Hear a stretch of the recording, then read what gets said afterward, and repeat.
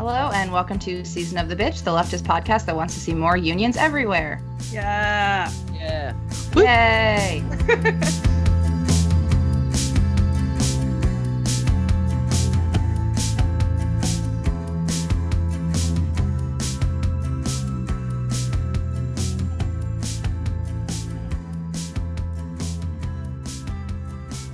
Today we have Zoe, Callan, and Laura.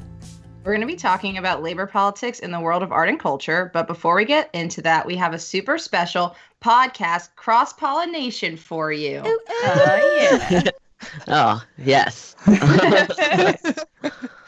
We have two amazing guests joining us, OK Fox and Lucia Love, who are the hosts of one of my other favorite left podcasts, the Art and Labor Podcast. Yay! Welcome. Welcome. Oh, such a crazy dream. No, like we've been listening to Season of the Bitch since from the beginning. Oh my gosh, wait, yeah, I have to tell you, What? I wrote you all an iTunes review like when you started. Oh my god. Oh It's my god. under Titanium Wig. Yeah, God. that's Lucia's Twitter handle too. Oh my god. Yeah. Wow, I am blushing right now. Oh, no, I have the jitters. I'm like, whoa, this is crazy. Oh, sorry to hijack, but shouts out to the socialist feminist Capital Volume 1 reading group. Hell yeah. Hell yeah. Because that was how I found out about your show. Everyone was listening to it, and if any of those ladies are still listening, what's up? You changed my life. Oh, Wow. love Fucking it. rad as shit. I love the fact that a socialist feminist reading group did Capital Volume 1. When we did Capital Volume 1 as a reading group, it was not with a socialist feminist lens and therefore ended up being kind of a shit show. But Oh my god, seriously, I can't. No, it ended up being so cool when we all like sat at this boardroom table in the offices of The Nation. oh yeah. Oh, And okay, cool. It was Yeah. like so it was so Apollonian. It was so like it Hell was yeah. wonderful. We all became empowered. Yeah. Oh my That- god. Yeah. That is amazing. Y'all are amazing. Thank you for being here. Great. You got it. Yeah. Before we get more into some of the art and labor politics, do you guys both want to give a little intro? So I'm OK Fox. Yeah, I wanted to start the Art and Labor podcast because I just didn't think there was a sufficient Marxist or leftist critique of the art world in podcast form out there. And I met Lucia through the Socialist Feminist Reading Group.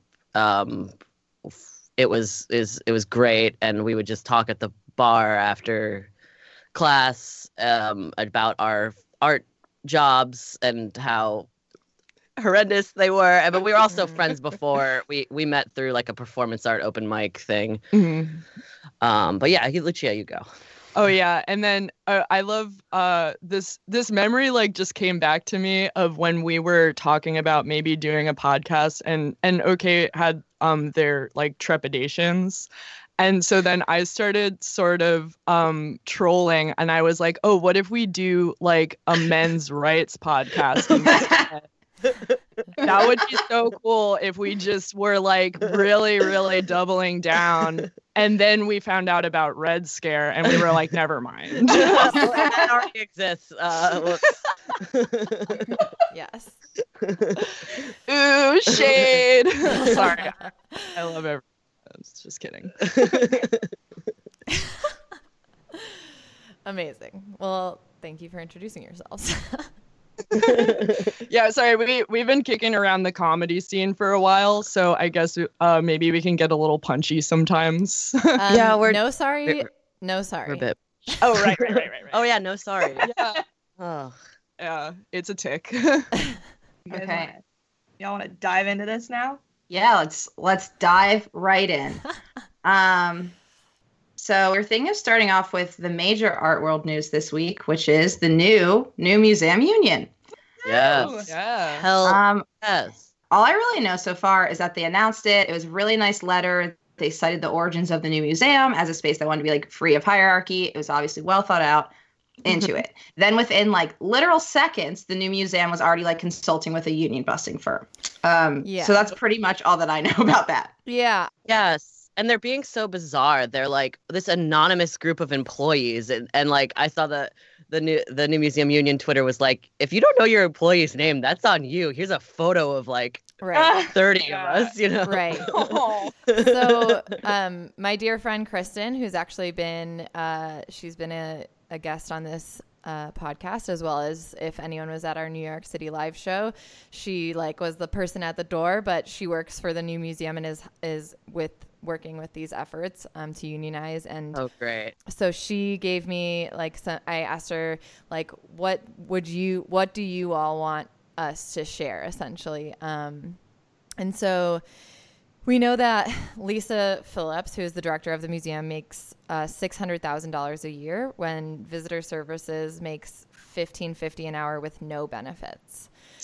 And I just wanted to share a little more details about what Zoe was talking about related to the press release thing, because they gave us permission to share, and I think some of it is like kind of really, I think it was so well done, as Zoe alluded to, that like it's, I don't know. I just really like how it's written and everything like that.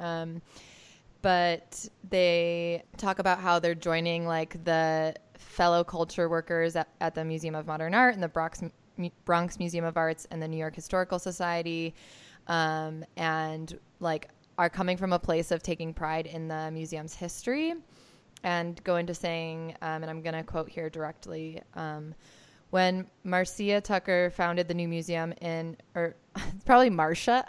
Yes, it's Marcia. Yeah, Marcia Tucker. Sorry. Okay, No, sorry. let's just redo that one. Our planet of pronunciations. Yes. So when Marcia Tucker founded the new museum in 1977, she envisioned an institution that did away with hierarchies, not only in the art exhibited, but in the structure of the museum itself. Her aim, as she wrote in 1990, was to work toward a collaborative, self-critical, and transparent organizational model. As a museum and community, we are distinguished by our dedication to diversity and progress. The museum's mission centers intersectional feminist concerns and cross-cultural dialogue, and our exhibitions, programs, and initiatives aim to model inclusivity and access. As the new museum union, we ask above all that these ideals be mirrored in the museum's working conditions, hiring practices, wages, and benefits. We believe that fair compensation and transparency for all workers throughout the museum is essential to ensuring its diversity, reducing turnover, and strengthening the new museum community. Salaries, wages, and benefits at the museum must be sustainable for everyone, regardless of privileges afforded to them by race, class, or gender. Kicks ass. Yeah. And just to the like union busting, it was within seconds, and there's like a lot of stuff that's been written about this particular hiring company, about how egregious their dismantling of labor laws are, essentially. So it's like clearly a very pointed choice by the new museum. Yeah, it seems like they're definitely like running along the lines of common business practice to say that like retaliation against unions it's like it has to happen from management and from like directors of companies and everything. Like I don't know what it's like. If you don't have a union busting video, then like what kind of organization are you? Like Right. It's like I wonder if they got Ryan Trecarton to do it. Sorry, that's a dumbass art joke, but for all you art folks out there. Yeah, this situation with the union busting firm, it's just so gross. And like you mentioned, Marcia Tucker, she wanted to the think about her wanting to dismantle hierarchies and like everybody, it was like sort of like workers' wages, like for all the Lenin heads out there, like everybody, like her vision was like everybody was making the same amount of money. Yeah. And I wanted to say that like, so there was an effort here in New York City a couple of years ago when Cooper Union became Like for profit, or tuition. They started charging tuition. So there was an effort called Free Cooper Union, and how they ended up winning was using their founding charter to be like, it's in the founding of our institution that tuition will never charge tuition, and then that ended up being what won their legal battle. And it's so cool the way that the new museum was founded because, Marcia Tucker was a curator at the Whitney Museum and was like very well aware of her position within the larger structure and that she was receiving a lot of flack. She was not getting paid as much as other people on the staff, and yet she was given a lot of responsibility that just didn't correspond to the way that her like day-to-day life was going. And she ultimately ended up curating a lot of really experimental shows for the time. Like she put on this Richard Tuttle show that really blew people's minds in the 70s, in like 77, I think, or maybe, late 70s. She invited this artist, Richard Tuttle, who was really into like screwing with people's ideas of what like a fancy thing could be. So he just tacked a piece of string to the wall in the Whitney Museum, and people went nuts because they were like, what are we paying for? What is art? I can't understand this. And people just started having a big debate about it. So instead of being supported in that decision to spark so much of a philosophical debate, Marcia was fired. And she almost she was straight up fired. And then she almost immediately decided to she didn't have any downtime. She was like, I'm starting my own museum. Screw you guys. Wow. And that's how we have the new museum now. That's cool. That's such important context for this whole thing. Yeah. That's what we're here for. We started this podcast because we didn't think that this stuff was because I know so many people who've really try to stay up to date with the current contemporary leftist magazines and podcasts, but we just felt like that this perspective was missing and almost just not thought about as a viable thing to organize. Yeah. Oh, those kids, those art students living on dreams. What does it even mean? Get a job, you hippies. Amazing. I think that's a good segue to talking. I mean, I know you guys cover this extensively in your podcast, but if there are any of our listeners who, for whatever reason of bad taste, don't we are extremely scrappy and we're not big Twitter personalities or whatever. So it's we're still growing an audience. People don't know us. So we really appreciate being on this show. But oh my God, the thing that's wild to me is I'm just how are we the one that is big? Because I feel like we're not. I don't know. That is really funny. We needed a show like that, and you guys started the show right when we needed it. Yeah. Back at you though. Oh my God. Yes. Yeah. So can you all talk about some of the the difficulties that come with organizing workers in the art world? Yeah, I mean, we both failed. So me and Lucia both failed. Oh, dudes, I can't even organize a sock drawer. Maria Kondo, get at us. I'm kidding. Never get at me. I will give you nothing. I will give you none of my things. Listen, I'm too poor for anything to bring me real joy. So, I would just get rid of anything in my whole house. No, I'm too sentimental. I pick up, I don't know, the agenda from the last socialist feminist group, and I'm I might want this someday to know what we talked about in January of 20. Totally. That's what I'm using as a coaster right now. Anyway. You cut out a little bit, but I think I got the sense of what you said. Okay. Sorry. I'm having some sound problems. No, it's the internet probably. Yeah. Anyway. The difficulties. Oh yeah. Yeah, so I worked for Artform magazine for 4 years. And for 3 years I was just packing their issues, like packing, like literally just packing their magazine. Oh wow. And full time as a front desk person. And a little like after that, this huge scandal came out. This is all public knowledge. Like anyone can look this up. It's in the New York Times. It was all over the place. The like head, like the main, like the main publisher of the magazine was outed as like a sexual abuser, and then the other publishers stood by him and wrote this letter standing by him and signed it as the magazine, and Oh my that God. made everybody very upset. And then the editor-in-chief resigned, and it was just this like free fall sort of. Drama. Yeah. Mm. And a lot of us were really outspoken during that time, and then we're like, quietly asked to quit. Basically fired. Whoa. And it was like, and a lot of us were really interested in organizing something. I mean, we managed to put together like an employee letter admonishing the publishers, which I think was a pretty big deal. But we still, like, the thing about being in such a free fall when like the magazine, it's so crazy that like a physical magazine exists, like and is a viable business. I mean, it's not really, but it's.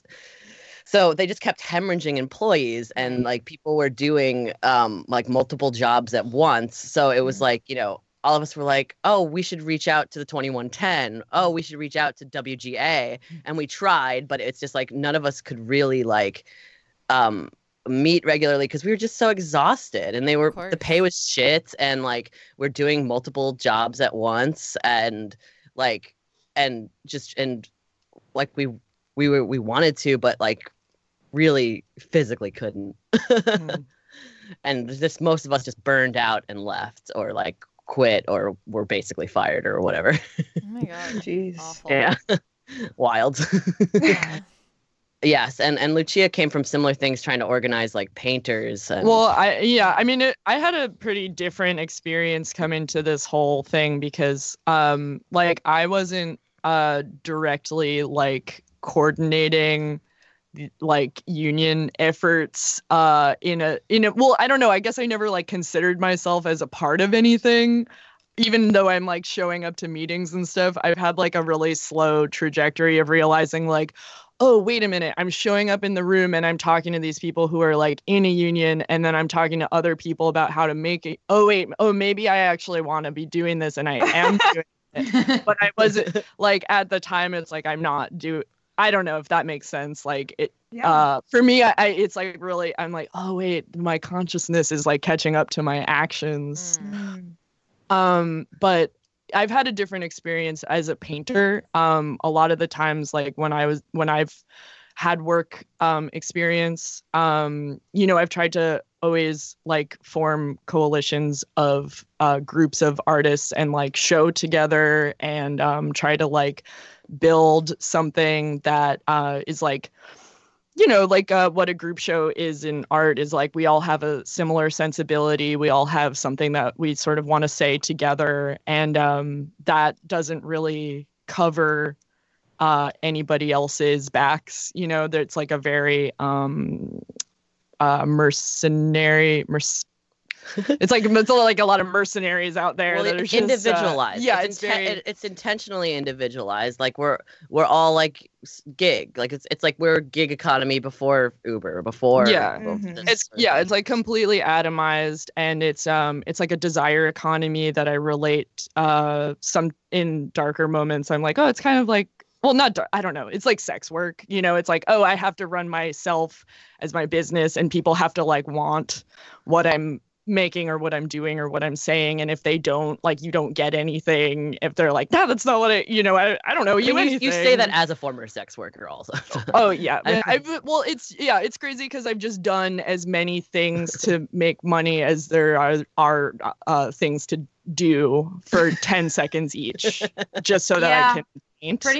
Pretty much same. I'm a photographer, but I also just kind of do anything that anyone will pay me for. Yeah, it's incredible. But then I had this experience of working at the Jeff Koons studio, and immediately, it's like I worked there for a while, and the culture there was really masculine, really intense. I was on a night shift. Like the studio's open like 24 hours a day. I would be there sometimes at like 4 a.m, a bunch of drunk people running around. It's just like bananas. And I left, and then my friends started organizing with the Scenic Painters Union. And then I started going to those meetings, and I was like trying to figure out also what was going on in the Scenic Painters Union, because I would talk to women who were in, and they were getting jobs and stuff. I was like, how do you feel? What's going on for you? And they were just like, this sucks too, because like, we're working on set with these dudes, and all of these like people, they're kind of very aggressive, anything you could imagine, like it's going on. And I just said, like, I don't even want to be a part of the union. Like, I don't want this. If it's a the misogynist same union, so why would you want to? Yeah. I mean, I think people have various experiences when they're able to start like getting to know the culture, and then they can actually like put boundaries up. But yeah, I don't know. That's tough. Were you one of the people like making his work? Is that? It's called a fabricator. Yeah. Yeah. I have a fascination with hatred for Jeff Koons, and I'm very intrigued. Yeah. It's like people just can't stop staring into the sun. He's a supernova. Yeah, one time Lucia was telling a story, and then she was like, and then my boss got into his helicopter. And I was like, people just hearing that like think you're like being fantastical or whatever, or like but you're being so literal, and people just don't know. Wow. It's true. Dude, I was cutting some cards for him to give a speech somewhere, and he was like all dressed up in a suit and everything, and then I like hand these cards over, and I don't know, he's like, wow, you work fast. And I was like, that.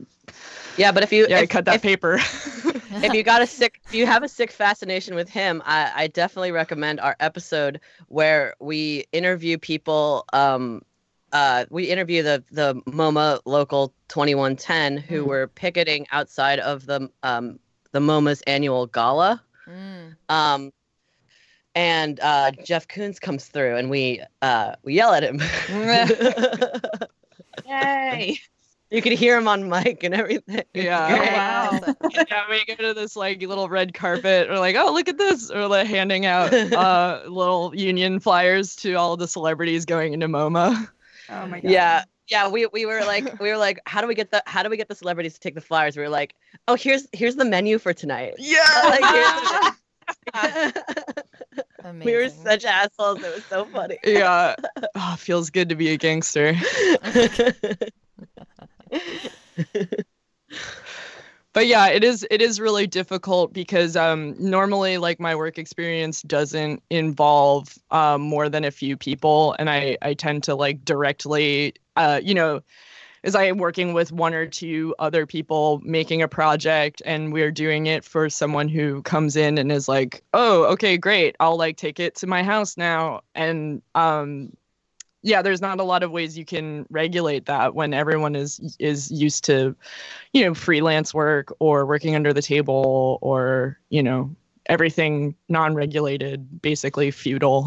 Yeah, we're basically trying to figure out that question, what would a unionized art world look like? And we were able to travel to Chicago to do an event, like a little round table to just talk to people like, what do you think? Like, how do you think we could unionize the arts? And we're studying like like Artists Union England. What are they called again? Oh yeah. It's just Artists Union England. Yeah. And then the German one. KSK. KSK. And we were just like presenting to people, well, here's how they do it in the UK. Here's how they do it in Germany. Yeah. But one of the ways that's really interesting about the way that cultural endeavors are supported in Europe is that they have a governmental structure that affords more of leeway. Like a lot of tax funds are allocated to cultural workers, and they set up a tiered system that allows the lower paid and like lower income individuals to receive more benefits in like health and subsidized housing, different workplaces, like, you know, spaces where you need a studio with like proper ventilation or something to ensure that the toxic chemicals that you might be using to produce your work doesn't kill you. So that's why your artist friend moved to Berlin. Yeah. Yeah. But we don't have that here. You know, we don't have any, we don't have really any structure. We have a national endowment for the arts. It's got an extremely fraught history that we get into on the podcast a little bit. Just all, you know, all sorts of bullshit. And we have a lot of philanthropists, which ends up just feeding back into the system of patronage that we've been experiencing since time immemorial. You know, it's not the Catholic Church anymore. It's like Bill Gates Foundation or Andy Warhol Foundation. Yeah. I actually so I was really curious about that, and I know like the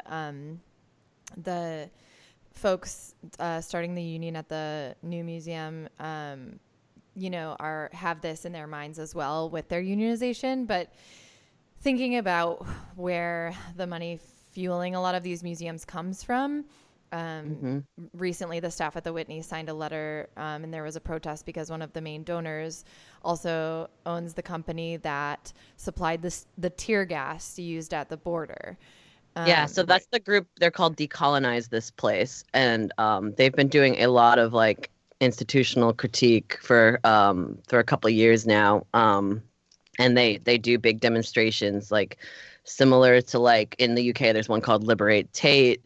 There's a whole history of like art as protests, sort, if you want to call it that. Like our first couple episodes, we talk about the Art Workers Coalition, who had an arm called GAG, Guerrilla Art Action Group, who would do similar, like during the Vietnam War. There were, you know, Rockefeller and like other board members on the MoMA were war profiteers, and they would call that out with demonstrations. So this is like, there's a very clear line of art history that the Decolonize This Place protest is following. Yeah. And is there like actions or like ways towards moving away from these models, like in any, like what have the alternatives kind of been, I guess? The alternatives to like pay, like to going to the Whitney. But also, no, I mean, like, do we have a different model that we could use outside of these like donor models? Like, how can we get the fuck away from this shit? So back to 1968, there was this is like a question that a lot of lefty artists have been thinking about for a really long time that's never really been reconciled. There was the Art Workers Coalition did an event called Open Hearing, where artists it was at SVA, and it was like 6 hours long or 5 hours long, and just like artists would come up and be like, this is what I think a museum should be. This is what I think a museum should be. This is how I think a museum should be structured. You know, like we were talking about before, like Marcia Tucker with the new museum, like she tried to do a different model, but then it just like slowly got stripped away of any sort of like, different ideology. Yeah. I mean, it's we live under capitalism, and capitalism has a way of just like slowly stripping away anything that's like it, like that's like trying to do something counter to it. Right. So it's difficult, but we did an episode where we did a guided tour of the Warhol show that's currently up at the Whitney. And we say in that show that do not pay to go to the Whitney. Like, borrow a friend's pass, like student pass or press pass, make up one, DM us, we'll make you one. Yeah. Like just do not like Amazing. no, they have a free Friday. It's like don't do it. Yeah. I mean, honestly though, it is complicated because they have a beautiful place with things that people want to experience, and far be it from me to tell people that they shouldn't want to get in touch with the lineage of American art. Yeah. With all of its faults. It's also I don't think a boycott will really work. I don't think a boycott. Yeah, I mean, it feels good. It feels fun to keep my money. I love doing it. I love keeping my money. Yeah, I'm not giving that sounds ideal. Money's not real, but I love holding on to it. Yes, hold on to it and still see the beautiful things. Yeah. But then in terms of experiencing other areas of culture and other, I think that there have been there's always new waves of collectives that are attempting to make shows. Like I think of the Spring Break art show that has developed into a very large structure that takes over. For you guys, for people who don't know, Spring Break was a small. I was just going to describe. Sorry. it. No, that was my bad. It's fine. So they've become a very large scale endeavor where you can go into a public space and experience many installations that emerging artists have put together, and so each artist gets a room. And they can do whatever they want. You have to, give your proposals in, and it's still pretty direct. You don't have to go through a mediator of a gallery or anything. But I was in some of the first ones when they were still very small, and my experience was in from start to finish, remodeling a room before hanging art, and sometimes the rooms were very damaged and we had to learn some carpentry skills or learn how to you just learn how to put stuff together. You learn how to get rid of asbestos tiles for the city. It was in a defunct schoolhouse at first, and then it moved to the post office on 34th Street, which is gigantic and totally underused. They use maybe 20% of that building. And there's offices all above the lobby, and that's where all of the art was. And then they had a... But it's condemned. It's toxic. Oh, yeah, it was terrible. I cleared literal asbestos tiles out of the post office on 34th Street just so that I could show people a painting.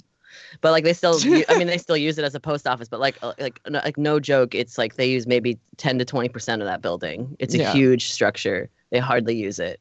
But that's one of the cool things that have happened in the art community, where we have gotten together and brought a little bit of awareness to the ways that we use space in New York, which is still just atrociously it's unbalanced. Yeah, and then the problem then becomes art is used as this weird not a prize, it prize its way into real estate. It opens the floodgates to real estate speculators, and then they turn it into luxury developments. It's artists are oh, check out this space where it's underused. We could use it as a space for the community. We could do all this with it, but then it just becomes people become aware of the space, and it just becomes a tool for developers to then be look, this was a cool art space, and now you can live here. Yeah. So there is issues that we come up against once art adds value to a scenario, be it a cause or be it a location. It tends to always transform into a tool of capital at a certain point.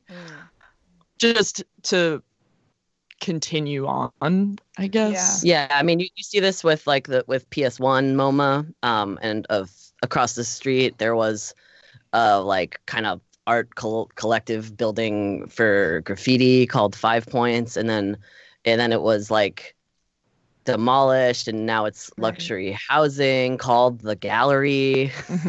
You know, Yeah, it's very clear. Okay. No, sorry, I'm just saying it's just like a very clear image. I think that actually kind of segues into something else I wanted to talk to you guys about.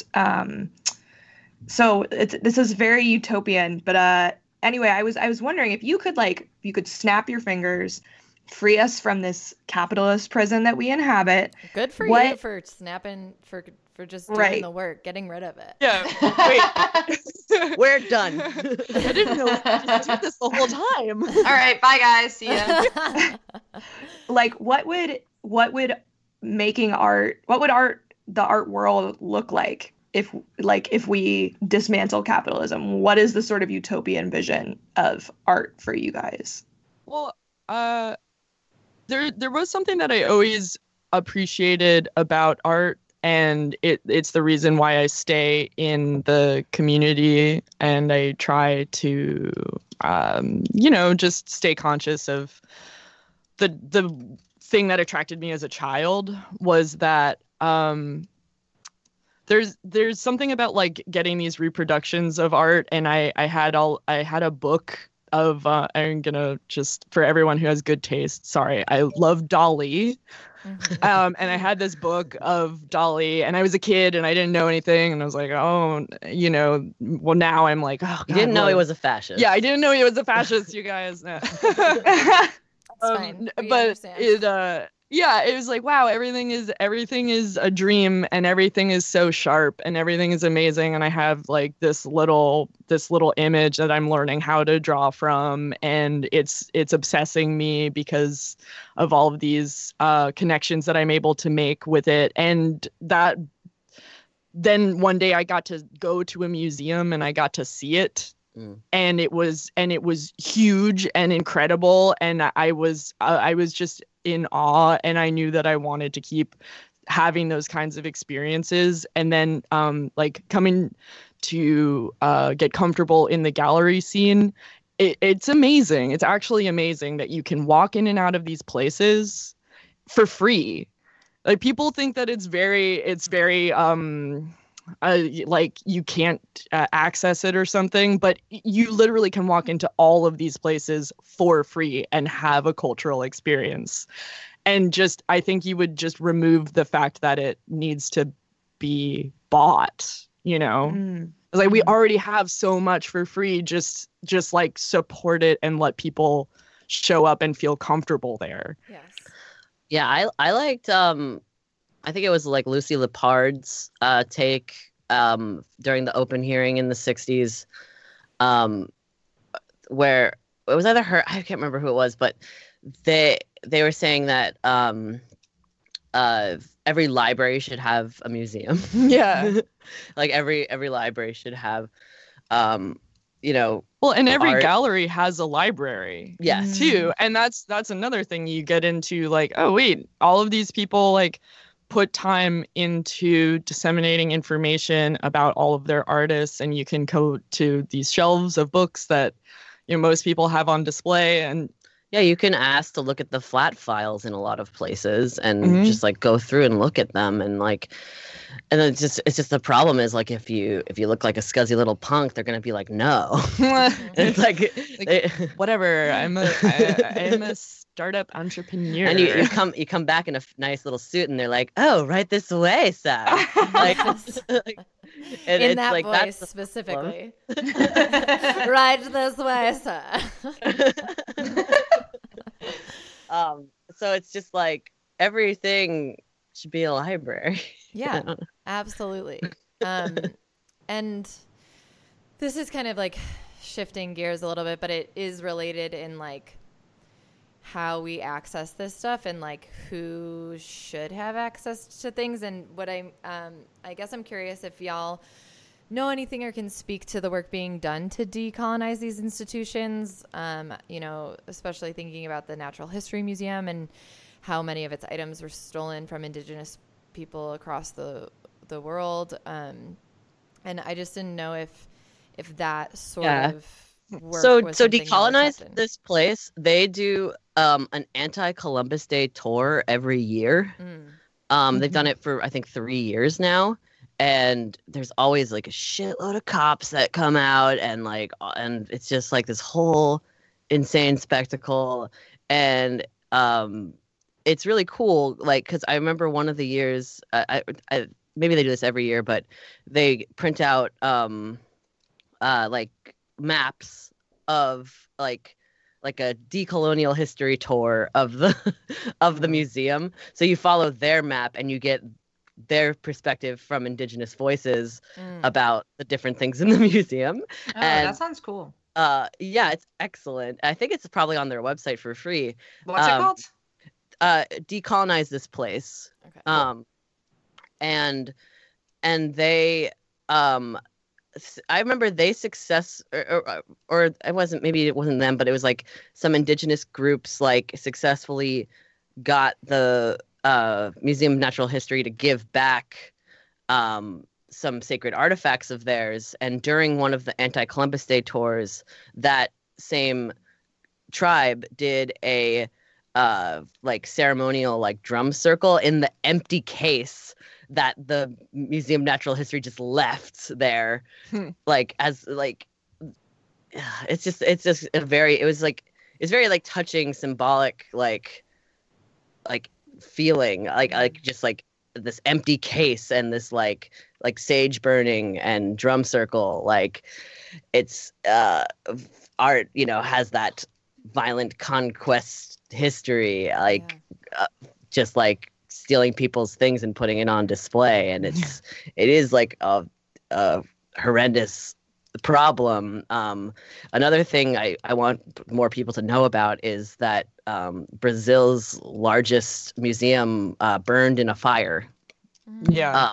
A little before Bolsonaro was elected. And Bolsonaro just defunded the culture program. Just gone. It just dude's like, culture, no money, bye. But it like these like public programs, like this is like it's an education issue, because like this was like the museum where like every public school went as a trip. It was like their Met, it's like if our Met was burned up, that's what happened in Brazil. Yeah. Wow. It's wild. Wow. Can't imagine. So yeah, I would recommend people check them out. They've been active for years now. But yeah, at the same time, there's a lot of like, also I would recommend people join their local tenants union, and that's that sort of thing. That's your pet project, It really is, but it's like that's like because I don't know, because artists have, we're being used as real estate tools, and we need to fight back about this. Like they're, like if we're opening a new gallery in a neighborhood that's never had a gallery, that's a problem. It's like it's a type of colonization sometimes, like depending. Well, yeah, sometimes. Yeah. I don't know. It's hard because that's where you get into the sticky situation of just like, what? Wait, so don't do it? No art for those people, because like it might turn into gentrification. Like it's just complicated. No, I mean, well, it's like have a real vision and mission of what you're gonna do. Don't just be like art for art's sake. It's like, because that I think is the problem. I think it's like, this needs to be a collaborative thing with my neighbors. This needs to be something that's talked about. So we're not just like another colossal murals or whatever. You know? Yeah. Oh yeah. It should be like the way that we zone anything. Like if you were gonna be a small business and you open up a bar, you can't do it right next to a school. Like we have different regulations for most of the city planning that we experience, and yeah, makes perfect sense. Like you would factor having an artistic endeavor into that, which maybe then is what's happening, and they're like, hey, let's make it easier for artists to fix everything It up. is. That's what the neoliberals want. I That's mean, exactly what they without want. getting too conspiratorial. I feel like that's also like hate a barely lot. putting on a tin hat. It's like a partial tin antenna or something. Yeah, it's like a little tin beret. Yes. I had that My moment favorite princess. on our. So we recorded our most recent episode was with people trying to unionize Whole Foods. They're called Whole Worker, and I had a prophetic moment where I was like, "Oh, De Blasio announced he wants to give Medicare for all, Medicaid for all in New York," and I'm like, he's gonna say that the new Amazon HQ is gonna fund that Oh my God. program, and I was Yep. totally right. I was 1,000% right. Oh yeah. For sure. Holy If shit. only capitalism was less predictable. It's so like. But yeah, I was following that, and your like realization on Twitter, you were like, "I called this," and then I went back and checked. Wow. following I don't know if that's was that skepticism on your part? No, it or wasn't what? skepticism. It was that I wanted to. I hadn't listened to that episode yet, and I was like, I guess now's a good time. Oh, Yeah. Sure. Great. So it wasn't that I felt like I had to check. I believed you, and then I wanted to hear for myself. Okay, cool. I was just like, whoa, Zoe. I don't know. Yeah, I was fact checking Twitter. I love having those moments because there's been so much of my life I've just doubted my ability to like know anything. Totally, because part literally of, like- everything's telling you to doubt yourself every step of the way. Yeah, and your show like really gets into that a lot, and I've always really like that aspect of your show, especially like people who are either assumed to be women or women are just like doubted all the time, and like Totally. yeah, I always like your like episodes that dip into mental health and stuff like that too. Those are my favorites too. Yes. But okay, sorry. I totally hijacked what you were saying. You were talking about how it feels good to like not doubt yourself based on like getting these things right. No, you weren't hijacking at all. I feel like I was done with that. Was basically all I had to say. Like Okay. it's yeah, I feel like honestly, I feel like me and Lucia are like really gung ho. Like I like talking a lot because we're just really exciting and drinking coffee. And Oh, Well, man, yeah, I just got distracted. I don't know. No, we Well, are like, here yeah. for you to talk the whole time. That's the best. That's the best.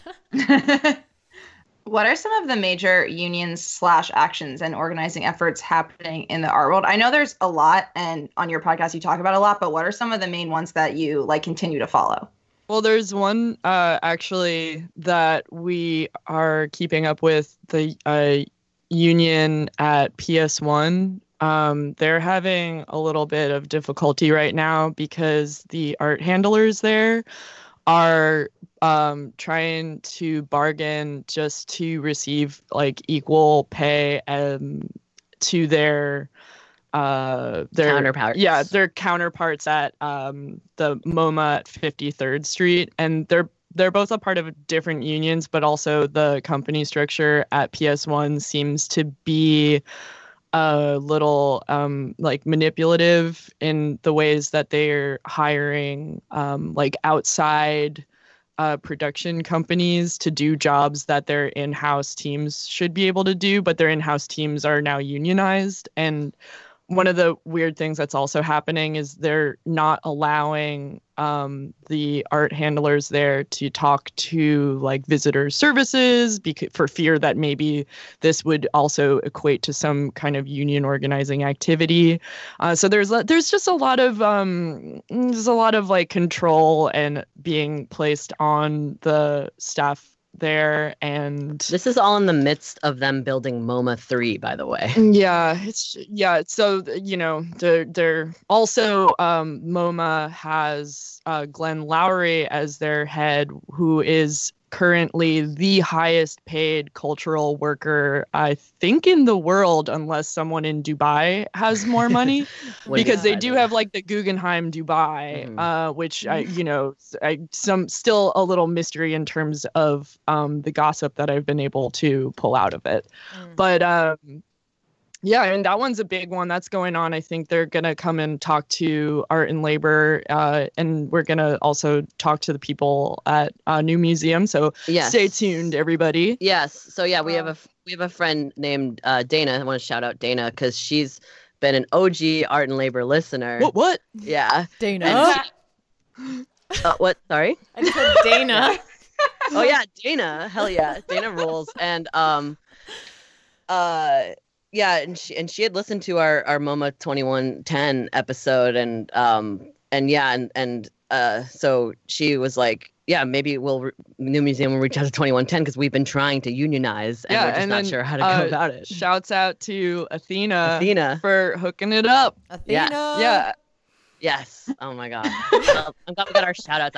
I totally forgot to do that before. No, it's cool. We're shouting out. I just wanted to join in y'all's joy about this. So I don't know these people at all, but I am psyched about it. Oh, it rules. And then my friend, if we're still doing shout outs, my friend Caroline, who's an who's an art handler. Who's an art handler at New Museum, is really psyched about it. And she wasn't like, she's like, it was like, it's all kind of like news to her because like the art handlers are sort of separate from a lot of like the other stuff going on. And she's just like, this rules. They keep everybody separate. Terrible. Laura, I want this announcer voice to become a regular thing for us. And we're gonna talk about dismantling the patriarchy. Here we go. Yeah, anytime. I'll just keep recording episodes on mornings after I've had literally zero sleep. Yeah, keep it loosey-goosey.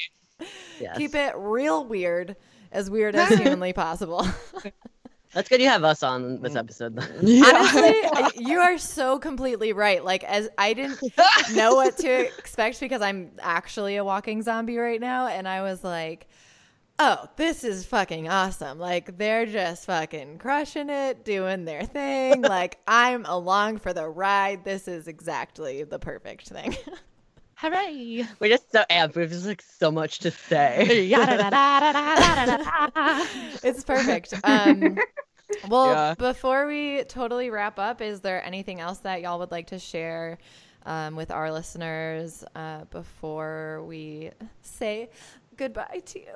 Yeah, and I guess also where to find your podcast in case there are people that don't know yet. Oh, that's a good one.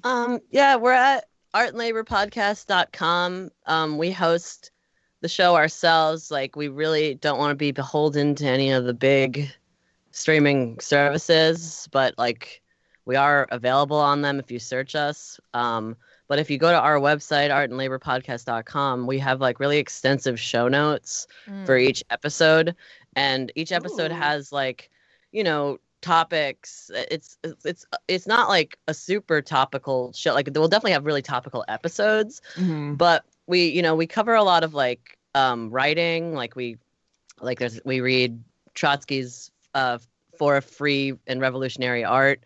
We read a lot of Hito Streil, who's a Marxist art theorist, art and media theorist person. She's great. She's a wonderful angel. She's our wonderful mom. Yay. Shout out.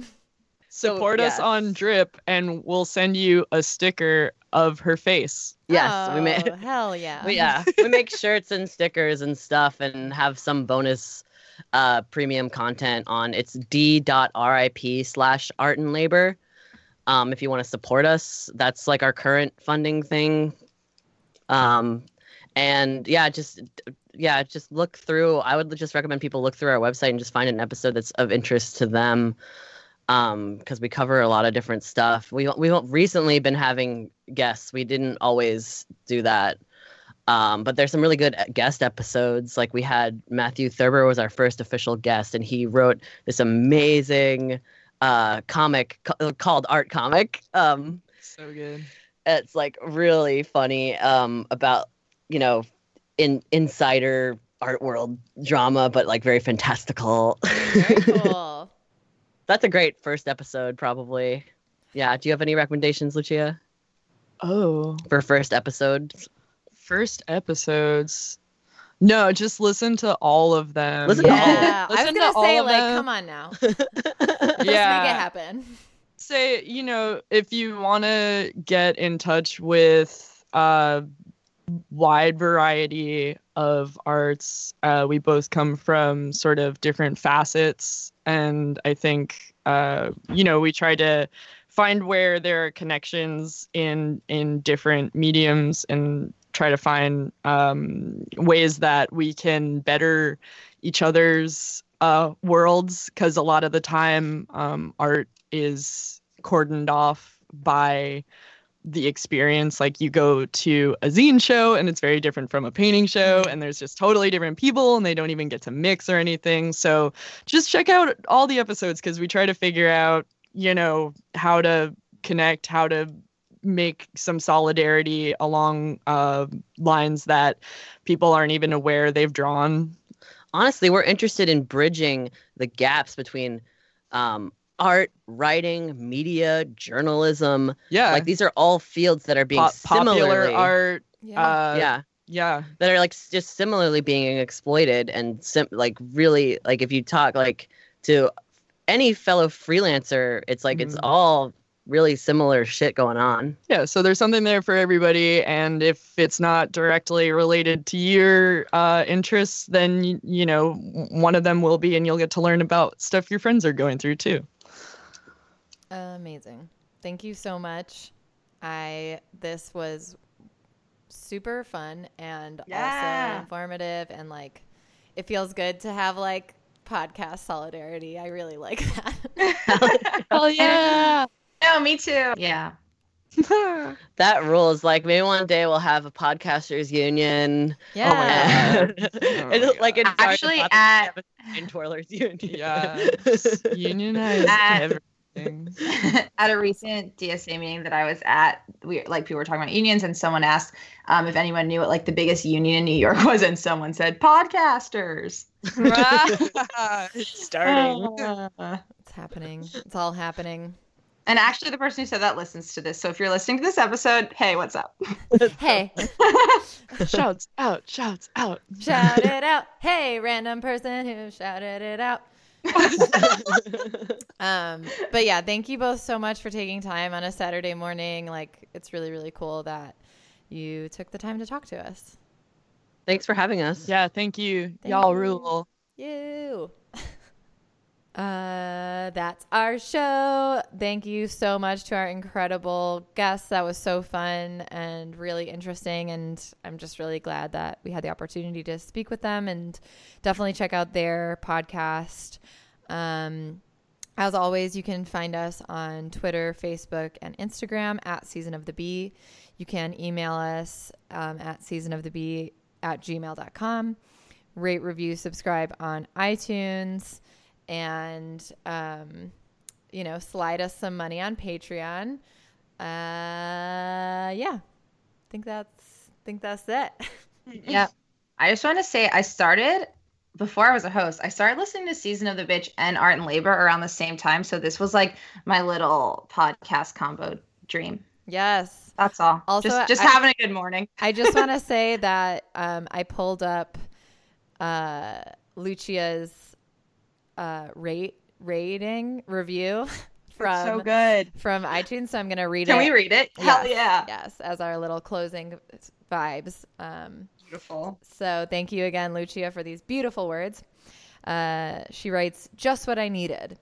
You know, when you didn't realize you were hungry, then you eat something and you feel so much better. That's what listening to this is like. Thank you for your voices. This podcast is wonderful and thought-provoking, and I can't wait for more." Oh my God. I love it. Wow. This is literally the cutest thing ever. That's awesome. Love it. Well, on that note, I love you both. Love you Love so you. much. Bye. Bye.